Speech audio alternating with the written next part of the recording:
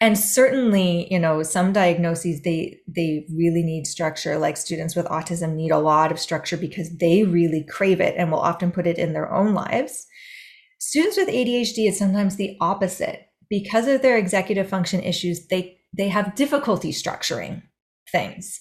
They have difficulty structuring, okay, how am I going to practice? So what's going to happen? Like, this is my goal. How do I get there? Those things are very difficult for them to do. And so they really need a teacher to step in and say, here's what we're going to do with structure. It's not that they don't like structure. It's that executive function piece doesn't let them, put it in themselves.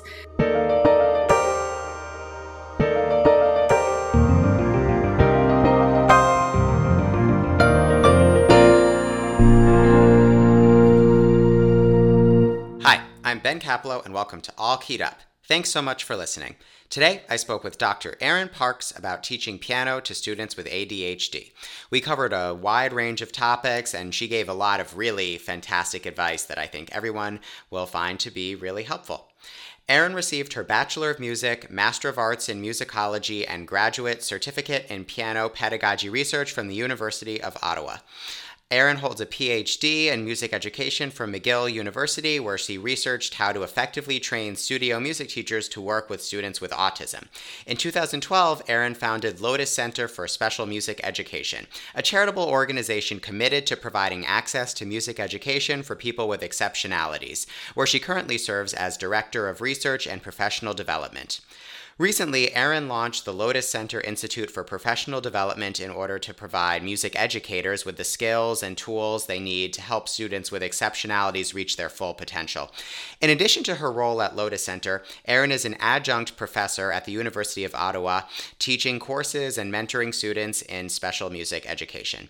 Erin presents at conferences and guest lectures throughout North America and internationally on teaching music to students with exceptionalities and other issues in music education. Now on to the interview. Erin Parks, thanks so much for joining us today. Thanks for having me.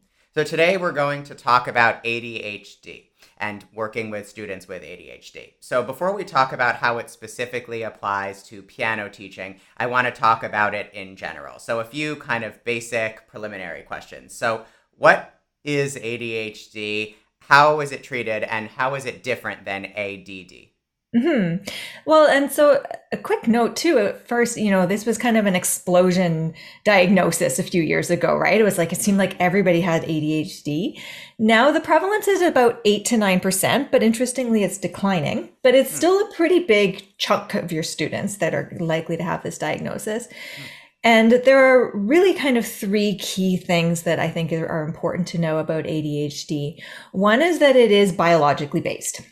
So there's this myth that it's like kids play too many video games or eat too much sugar or don't get enough exercise. And no, that's not the case. It's not to say that environmental factors can't play a role in how someone with ADHD functions, but that's the same for all of us, right? I mean, if you drank 8 cups of coffee a day, you're going to probably behave differently than if you don't, right? Like those are just kind of truths for everybody. But there is a neurological and a biological basis. And so for that reason, treatment often includes medication, but it doesn't have to. That's a personal choice, right? So different families will make different choices there. But that's often a part of the treatment. And then other pieces can include things like getting more activity and getting more exercise, because one component is sort of a sensory component.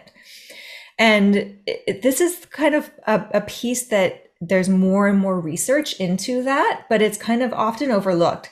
But it's hugely important for music teachers to understand, because really what it's all about is we all have what's called our optimal zone of arousal, which is where we function best, right? Like where we're like in the zone, where we're focusing. And for some people, they need a lot of stimulation around them. Like if you're a person that works your best when you're in a busy cafe and everything's kind of, hustling and bustling, and that's where you like to go with your laptop and work, then you need a lot of stimulation. If you're a person that needs to be at your house, at your desk, where it's quiet, then you're kind of a low arousal person. So we all have that. For people with ADHD, often their threshold is very high. So their zone is just up here where they need a lot of stimulation to function well. And that's just the way their nervous system is wired, right? It's not a it's not a plus or minus really. It's just the way that they are. And so things like doing a lot of activity can meet that, and then they're not seeking it in sort of maladaptive ways. And then the other really important piece there is executive function, which is really a brain function. It's all of the frontal lobe in the front of your brain. And it's your brain's executive, basically. Your brain's kind of CEO. So it's the part of your brain that tells the rest of your brain how to act on the information that it's taking in. So it organizes things. It helps you to plan ahead, time management, that kind of thing, organization. So that is impaired. So really, kind of in a nutshell, ADHD is this sort of higher arousal, so needing lots of stimulation, and also deficits in the executive function. So there's kind of those two big biological pieces to it. Okay, so given all of what you just said there about kind of the different symptoms and how it's biological and how you need a certain amount of stimulation and the executive function, I'm interested in what role music or piano lessons can play in not necessarily treating that, but in, managing that, or what the effect might be on some of these students. So it's still another big picture question before we get into the nuts and bolts of piano pedagogy as it applies to these students. Sometimes I can even say for myself in my own experience, during some of the really rowdy moments of these lessons with these students, which I think, as you say, is fueled by a need for kind of higher stimulation, the benefits of the lessons might not be as obvious as they would for a student who kind of just sits and obeys and gets gradually better over the course of the lesson. So can you speak a little bit to what some of the potential benefits are of music instruction specifically for these students? Yeah, and I think actually for me, looking through the lens that I look at working with these students all the time, I actually see it as the benefits are more.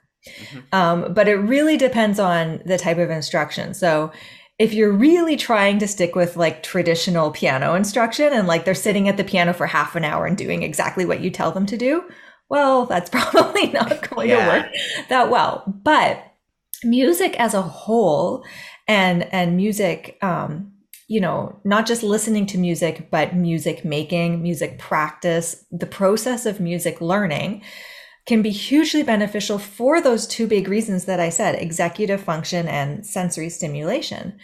So for executive function, it's not that our students with ADHD, they may not ever have the organization and the focus and the planning that our non-ADHD students have. But they're benefiting so much more by having practice developing those skills. And that's just so inherent in learning music, right? You have to focus and practice. So even if, your typically developing student can focus for 30 minutes and all you can ever get your ADHD student to do is 8, but they started at 2, right? And that's big gains, right? Mm-hmm. And the sensory piece is also really important. And this is, again, where we get to it can't be traditional lessons. They need to be moving around. And I know we'll talk about that more later, but that music is stimulating, right? And the great thing about music, and this is true for all students, but particularly students with autism, students with fetal alcohol spectrum, all different kinds of disorders that include a sensory component. The really great thing about music, two things actually. One is it's multisensory. So yes, it's an oral art, but there are visual components. There are certainly movement components. We can use all sorts of kinesthetic, concrete teaching tools, which are great. And so there's all of that sort of multisensory immersion that can carry students beyond the 30-minute or 45 or hour-long lesson. And then there's also the executive function piece, where they are really learning all of these skills that they're going to carry outside of their music lessons. So this music lesson, we might feel like we're just teaching them music, but it really is a great microcosm of these other skills that probably, we'll see continue outside of the lesson time. Yeah, I really like that point about how music is multisensory, and so it specifically impacts these students who have sensory challenges. And I want to talk about specifically, I forget exactly the phrase you used, kinesthetic. There was a phrase you used earlier in there that I really liked, and that's what I kind of want to focus on is this kinesthetic aspect to music and movement and how we can incorporate that in lessons. I think one thing that I did when I first started teaching, which was one of my big mistakes, is I kind of, with some of these students, would treat movement activities almost like kind of stickers, in the sense of like, after a certain amount of focus, okay, let's have 20 seconds, you can do whatever, just random sort of movement activities that weren't really tied into the rest of the lesson. So I'm really interested in kind of using this kinesthetic aspect in a way that's pedagogically beneficial. So do you have any examples of some kind of activities we might be able to do with these students when they grow restless that will play to their need for sensory stimulation and get the kinesthetic aspect of music involved, but also have musical benefits that tie into the rest of the lesson? Yeah, for sure. And that is a really important point because I do see that happen often. Though I will say using movement as a reward is much better, I think, than the other thing I've seen, which is iPads, which is not, I'm not in favor of using iPads as a reward. But I totally and I don't mean not using iPads in a pedagogical sense. I mean, an hour of iPad or a minute of iPad play at the end of the hour lesson or something like that. That's non-pedagogical, because I totally agree that everything we do in the lesson should have some sort of pedagogical purpose. And it's not that it can't be movement, but it's finding ways to link that movement to a goal that we have. And that it sometimes involves some creativity, because it doesn't necessarily need to be repertoire that we're learning, right? It can be, even things like we're working on, a difficult pattern involving coordination. Sometimes there's something that's really hard to coordinate between the right and left hand. Even like if they're, earlier in the lessons, and they're doing like a waltz pattern. So the left hand is doing like 1, 2, 3, and the right hand's doing something else. Doing something like two-handed tapping is, something a lot of teachers do, but taking that a step further and doing like two-footed stomping, or, I do that all the time, and that works really well. That's right. And it's so simple, right? It's just kind of like pushing things a little bit further than you maybe would. But that's, stomping is really great movement, and it's so grounding. And that's the other piece, is that you want to be careful with students with ADHD that you don't get them like too hyped up with stimulation, because then it is sometimes hard to like bring it back down. The idea is you want to give stimulation that will be, feeding their need for stimulation, but grounding at the same time, so that 2 minutes later you can turn around and say, now let's bring it back to the piano, right? I mean, we don't want them just then running around the room for the rest of the lesson. So stomping is great. The other thing that is really great, because it's movement and grounding, is getting on your hands and knees on the floor.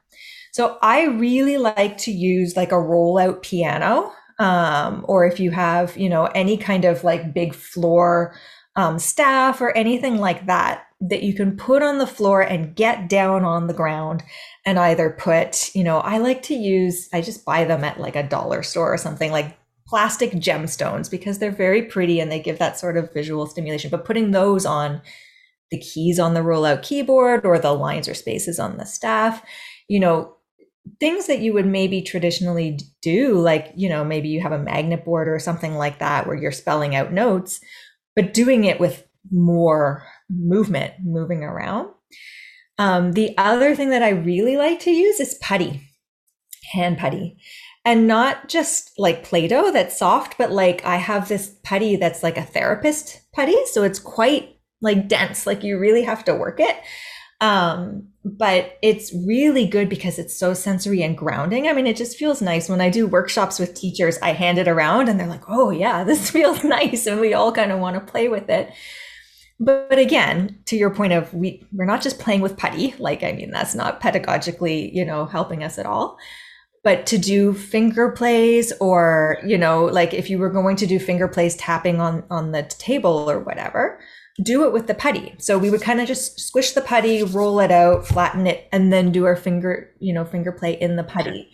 So again, it's not just let's play with putty to just kind of like calm you down or something, but let's incorporate these sort of, these activities that we would be doing anyway, like finger play or, magnet boards or whatever, let's just kind of bump them up a little bit so we're working more movement into them. Yeah, it also helps build strong fingertips, I think, to play on the putty, which is so resistant. I've seen a lot of teachers, I think comparable to that, use those poppets. Do you know what I'm talking about? Kind of for I haven't tried it, but yes, okay. I've seen them.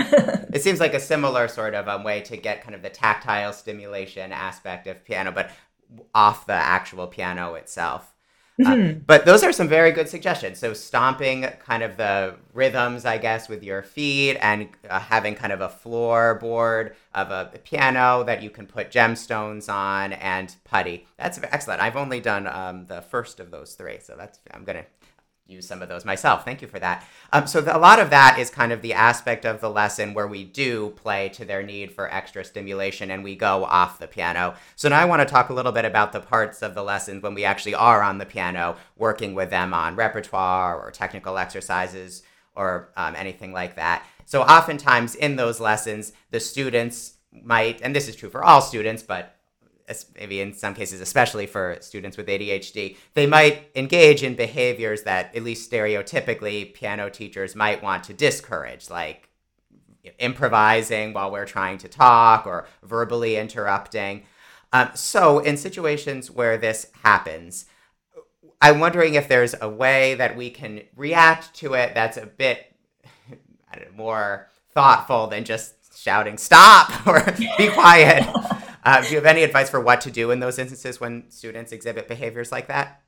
Yeah, and I think this is really, for me, the most important piece, because so often in, teacher groups on Facebook or whatever, like almost every day, I see some teacher saying, "I'm going to fire this student because they don't focus," or whatever. And I've I'm seen just those like, posts no, too. please don't, And I think it is because the teacher is not really seeing what's happening, and they're seeing the student as lazy or disobedient or rude or whatever. And I mean, if you think your student's just being rude or difficult on purpose, that is frustrating. So I think my approach to behavior is really always an empathy-based approach. So trying to understand what that student is experiencing, because I can tell you no student or person wants to just misbehave to be difficult, really. I mean, there's even when you're talking about things like oppositional defiant disorder, which is really characterized by just being oppositional and defiant, there's something underneath it, right? It's not because the person just wants to be difficult. That's always true. So I think that's the number one thing teachers need to remember. If they're observing these behaviors in their student, what's happening with the student? In the case of ADHD, it is those biological components, right? If their, optimal zone is up here and you're keeping them steadily down here, they're going to start to seek out the stimulation, right? And it's not out of disobedience. It's because their body is telling them they need to. It's just like if you were sitting in a really boring lecture or something and you start to doodle or something, right? You do that to keep your brain kind of engaged. Like we all do these little things to keep ourselves up there. The other piece with some of our students with ADHD is they might not have the filter. Like if you were in a lecture and you felt like getting up and walking around, you would just be like, well, I'm not going to do that because that would be, inappropriate or whatever. Some of our students with ADHD just do those things that we all might feel like doing, because they don't have the impulse control. And again, we can't really fault them for that. Their brain is not giving them that impulse control. That's the executive function piece. Impulse control is a big part of it. And so yelling at them to stop it is not going to do anything. Right. And it doesn't foster good rapport, right? So I think there are two sort of aspects to look at. One is, what do you do in that moment? And then the other is, what are you going to do kind of longer term? Because obviously what you're doing is not working as well as it could if your student is disengaged and you're dealing with this issue all the time. I want to be really careful, though, that, teachers don't feel like I'm saying you just have to do whatever the student wants to do or is leading you. Like there has to be a balance between instructional control. And, every teacher is going to have their own boundaries and rules in their classroom, and that's totally fine. But also some student-led in the sense that you're looking at your students' needs and, it's in the benefit of both you and your student that you're meeting those needs because that's how they're going to learn best. So in that moment, I think it's fine to, acknowledge by saying to your student, I see you're having a hard time concentrating on this right now, and reflect that back to them, because they might not really realize. And, when we talked about ways that music lessons can be beneficial in other ways, that helping them to understand themselves and how they are in the learning process is a great benefit of one-on-one learning, right? It's such a privilege we have as piano teachers to work with our students week after week for years and years sometimes, and really get to know them and help them grow in that way. So certainly you can say that, I see that you're having a hard time with this. Or, if they're doing something like banging on the keys, I see that you need a lot of stimulation right now, or something like that. And so then you can choose either to say, let's leave this behind for a minute and go do something else, and then we'll come back to it. I would never advocate just abandon what you're doing. Like if you're doing it, because you have a goal, stick with it. And you don't want your student to feel like you'll just abandon things if they start acting silly or something, right? Like you still want to get things done. So you can say, we're going to go stomp the rhythm or something and then come back to this. Or you can say, we're only going to work on this for 2 more minutes, and then we're going to go do this. Like, don't set it like, we're going to work on this until you get it and it's 30 minutes. Like, they can't do that. So, set realistic expectations. But either way, have an expectation that you're going to continue working on what you want, but you can do one of those 2 things. But then the second piece, the long-term piece, is to really watch when your student is becoming disengaged and try to plan ahead. Don't get to that point. So things like stomping or putty or, crawling on the ground. The other one is a metronome. I know a lot of students hate metronomes, but I find students with ADHD love them. And I think it's because it's so structured and it's loud. And so it's a lot of stimulation. So, doing something, some sort of speed drill or something with a metronome, is very exciting, like a finger tapping, speed drill or something like that on the table, even if you need to get away. But working those things in ahead of time in your kind of long-term planning so that your students are staying in their optimal zone and staying engaged, and you're not dealing with that disengagement, both because then it's something you need to address in the lesson and it, can be disruptive, but also because your student and you as a teacher are going to feel the best about the lessons if there's good vibes all the time, right? Like you're never reaching that point where they're disengaged and you're getting frustrated, and, you want to do what you can to keep it feeling positive. It might not all the time, and that's okay, but as much of the time as possible. Yeah, so I want to talk about this long-term planning and how we can set up our lessons so that we ideally don't get to the point where the students are constantly banging and creating interruptions. So again, I'm always on this podcast talking about mistakes I made when I first started teaching, but I had one student like this. And so my solution was, okay, we're going to change activities every 2 minutes. And so 2 minutes of sight reading, 2 minutes of rhythm, and it was 100 different things over the course of the lesson. And I think what I learned, the effect that can have is, as you were pointing out earlier in this interview, there's an upper limit to how much stimulation they can take. And so then they kind of felt disjointed by all of these different things that are happening. And so it's, I guess you can have too much of a good thing. So do you have any suggestions of kind of how we can structure lessons where we can transition from one activity to another in a way that's kind of smooth and laid out, and we have the right level of variety so that we're not, as you were saying earlier, just doing 30 minutes of sitting at the piano on one activity, but we're also not going so far in the opposite direction that it creates kind of a cognitive overload? Yeah. And one point I'll make about that too is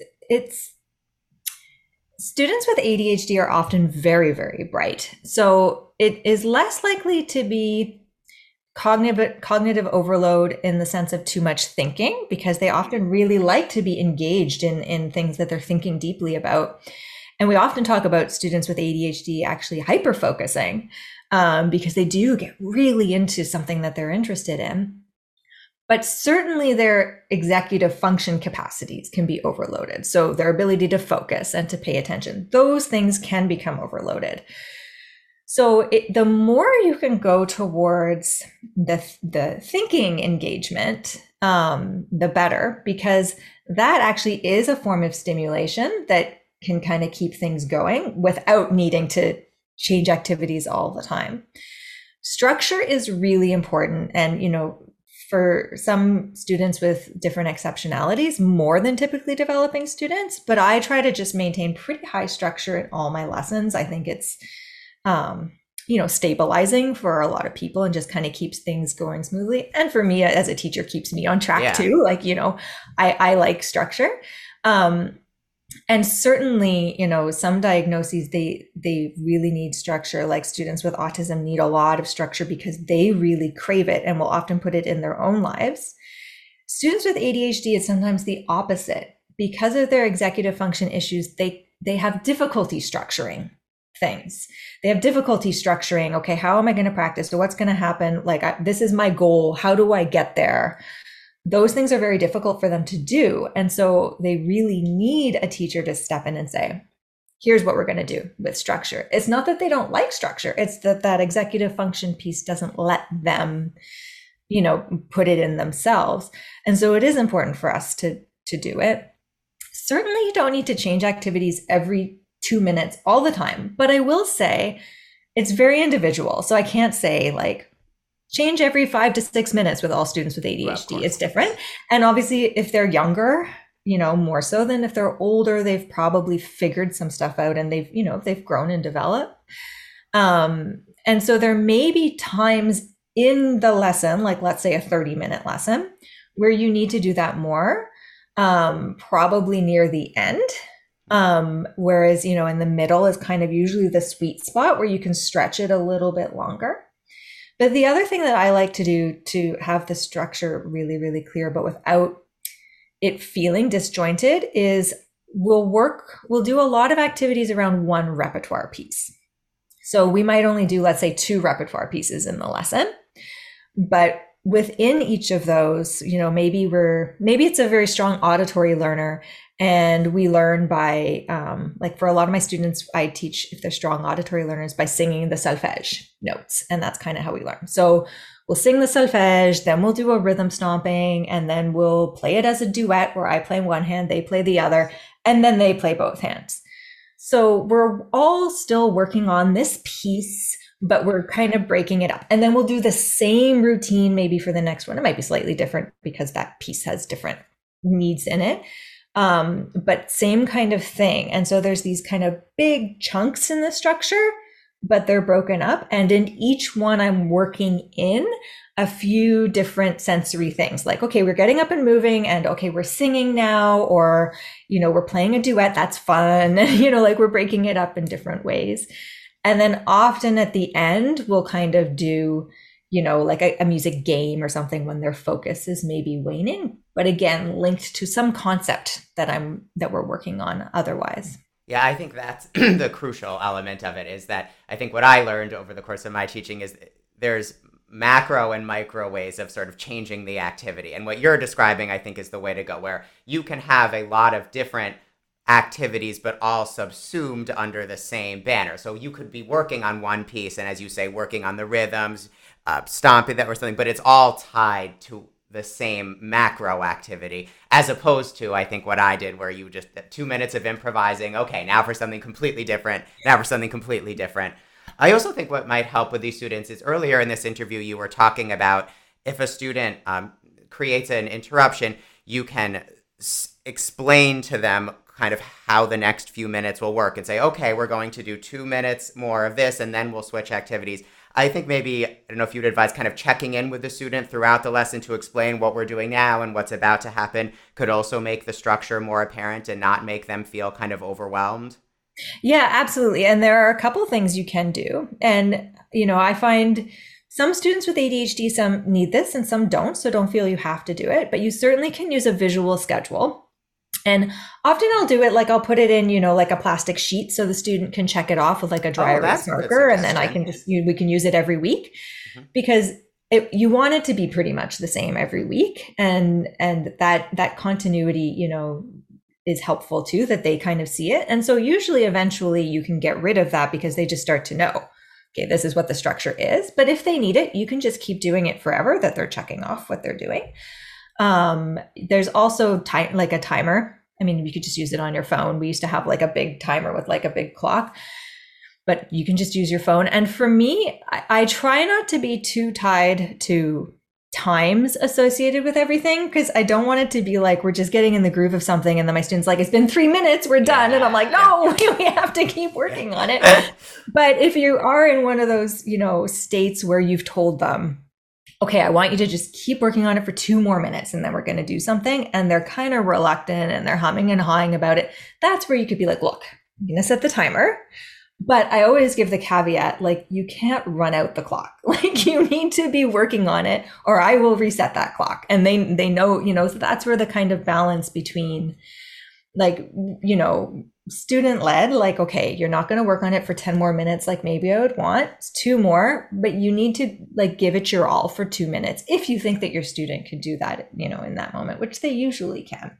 Yeah. And earlier in this interview, we were talking about kind of benefits of music instruction beyond just getting better at the instrument. And I think this practice that you're describing of having a checklist of a schedule and always checking off what's going to come next, if it's the case that, as you said, unlike students with autism, students with ADHD really have trouble kind of managing tasks and with a routine, I assume this practice of every week going to a music lesson and having a schedule which gets checked off and moving through activities in this very systematic way would have far-ranging benefits for these students beyond just getting better at piano. Yeah, absolutely. Because it is, definitely almost learning it by osmosis, right? Just experiencing that structure. You kind of learn structures by experiencing them. And even if we're not kind of teaching it purposefully, but they're just experiencing that every week, it's something that they're kind of internalizing. Right. So now I want to talk about this idea of structure and how it would apply when we're not in the room. Because a lot of this interview, we've talked about how the teachers can really drive the structure through all of these different activities. But what about when the students are practicing and the teacher is not there to redirect and facilitate the same way they would during the lesson? So forgetting for a moment the kind of small handful of students whose parents sit with them on every practice session and basically serve kind of as a teaching assistant, how do you advise teachers work with students with ADHD to make sure that they're set up for success when practicing? Yeah, and this is a really important question, because this is where ADHD really comes into play. Is that kind of task initiation, like being at home and being like, I need to get up and practice, and like actually doing it. We all procrastinate sometimes, but for some people with ADHD, that can really be, a big hindrance. And also organizing their practice. And, those are sort of the kind of easy things to target. The harder things are things like the self-assessment piece, like them playing and being like, did I get all those staccatos properly? Did I, those things are part of it too. And so those, you have to kind of practicing in the lesson. So don't ever just say to your student, go home and work on, sharper staccatos or whatever. Work on it with them. I mean, I think we mostly do that, but really have them self-assess. Ask them, what do you think? Did you do it? 9 times out of 10, they'll be like, yeah. And you'll be like, no, so let's try again. But that's important, right? Because if you didn't do that piece of asking that question, are they able to self-assess? Do they understand what I'm asking them to do? You'd send them home all week and just be like, and then the next week you'd be like, didn't you practice? I told you. And they'd be like, yeah, I did. And the issue isn't they didn't practice. It's they weren't able to assess whether they were doing it and adjust, right? Be like, oh, I'm not quite getting it. Let me try again. Then there's the kind of simpler things to do, like giving them a really, really, really detailed practice schedule. Like really writing out, not just, I have actually one of my students made notebooks for me for all my students, because I was doing this all the time in his notebook that has like Sunday, Monday, Tuesday, Wednesday, like all the days, and it's a checklist. And I don't just write the piece, it's really every single thing I want them to work on. They have to check off. I did that. I did that. I did that. I did that. And it's really not for me. I don't give them stickers or, I'm not going to berate them if they didn't do it. It's for them. It's just to help them remember, okay, these are the things I need to work on. This is the order I need to work on things, all of those pieces. All of that said, I think teachers need to maybe adjust their expectations too, and realize that practice, that initiation, that organization, that especially okay, I want the piece to sound like this. What are the steps I need to take to get there? Students with ADHD have a very hard time with that, with kind of working backwards. So don't expect that of them. Don't be frustrated when they can't do those things. It's not, I mean, not to say maybe they're lazy, but it's probably not laziness. It's that they can't do those things. So try to understand, even if you put those things in place, it might be difficult for them. I also think when we're writing out these detailed practice schedules, you were mentioning earlier in this interview about how maybe rather than thinking of lesson planning as sort of time directed and thinking we're going to do 5 minutes of this and 5 minutes of this, thinking of it as more goal directed. So this is true, I think, with all students, but maybe particularly with students with ADHD, when we're working with them on a detailed practice schedule, making it goal based rather than saying work on this piece for 5 minutes. Because I think if you do it based on time, we might run into what you were talking about earlier, where the student thinks, oh, okay, I did it, because all they did was just do it for 5 minutes, but who knows if they actually got better. So maybe spelling out in the detailed practice plan what the musical goals are would be helpful in managing their practicing. Absolutely. I never give time. I never say practice for 20 minutes or work on this for 5 minutes, because yeah, exactly that. That means nothing really. Like that doesn't, it doesn't ensure that any goals were met at all. It could just be mindless repetition. It could be practicing with a whole lot of errors that you're now, reinforcing. So definitely, the practice instructions should be goal-based for that reason. But also, again, going back to helping students to, maybe develop skills that will carry outside of the lesson, right? Learning how to break down a big task, like learning a whole piece, into what do I need to do to make that happen. That's a really, really valuable skill. Yeah. Also, for any teachers who are interested in doing a detailed sort of practice sheet to give to the student like this, I did one episode of this podcast with Nicola Canton of Vibrant Music Teaching, and she, on her website, has a practice sort of template that you can print out and use for your students, if anyone would like. Just a quick plug. Before we go, do you have any other advice for piano teachers to consider when working with students with ADHD, or any topic we didn't cover today that you feel is important? Yeah, well, I think a couple of things. One is, I hear from teachers a lot, well, the student doesn't have a diagnosis, so I'm just going to assume they're typically developing and they're just lazy. And I think that please don't do that, because, there could be many reasons why they don't have a diagnosis. Maybe their parents are not seeing all these things. Maybe they have their own reasons for not seeking a diagnosis. Maybe they just didn't tell you, and then it's like, for me, I just look at each student as they come in.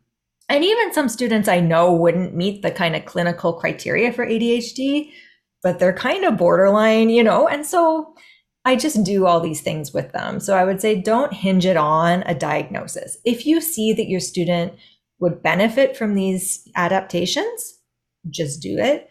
The other thing is really keep in mind that there are plenty of adults that have an ADHD diagnosis as well. That seems to kind of get lost sometimes, but people kind of think of it as like a childhood disorder. And I think it's because it's much more pronounced in younger children as well, especially the hyperactivity. But those executive function issues can really manifest still into adulthood. And that can be very challenging for a lot of teachers because they expect adults to have it all together, right?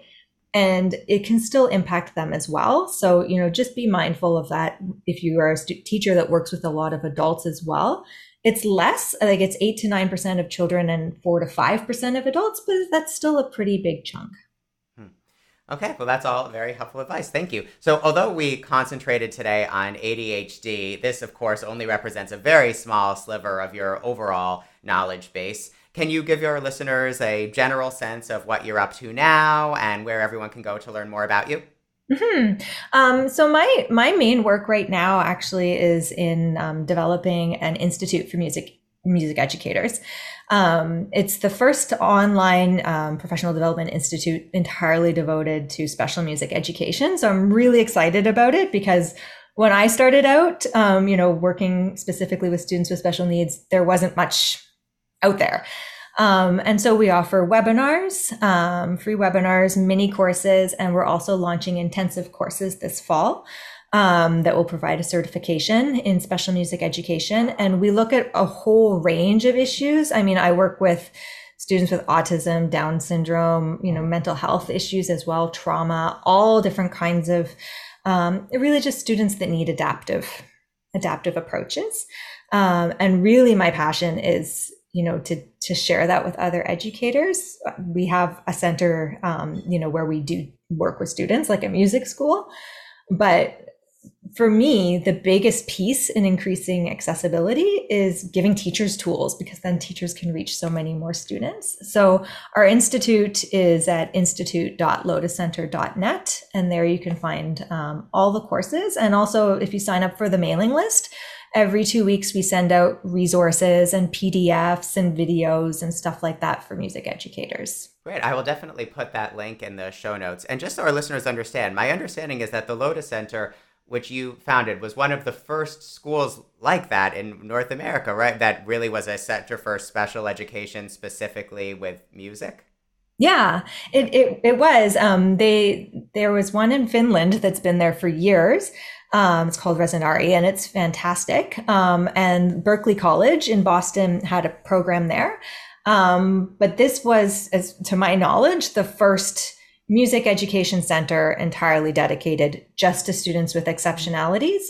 And importantly, also beyond just autism. Autism gets a lot of buzz, but there's a lot beyond autism, and so we work with students with Down syndrome, cerebral palsy. We have, actually 3 locations now in Ottawa, Canada. And we have music lessons and camps and an after school program and all kinds of things. There's really a huge need for this. So any teachers that are kind of like thinking about this, even not that this is why you would do it, but even from a business perspective, there's a huge market of people looking for this. And so, if you have an interest in it, please don't feel like, well, I don't have the expertise or I don't have a degree in this. If you have a heart for it and you're interested in it, take some courses, read some articles or whatever, but just go ahead and do it. There's such a huge need. It sounds like there's a huge need, and I think all teachers can be very thankful that there are resources like the ones you're providing for teachers to make some of this learning process a little bit more manageable. So thanks for everything you do, and thank you for coming on the podcast today. Thanks so much for having me. And thanks to all of you for tuning in to All Keyed Up. I'll see you next time.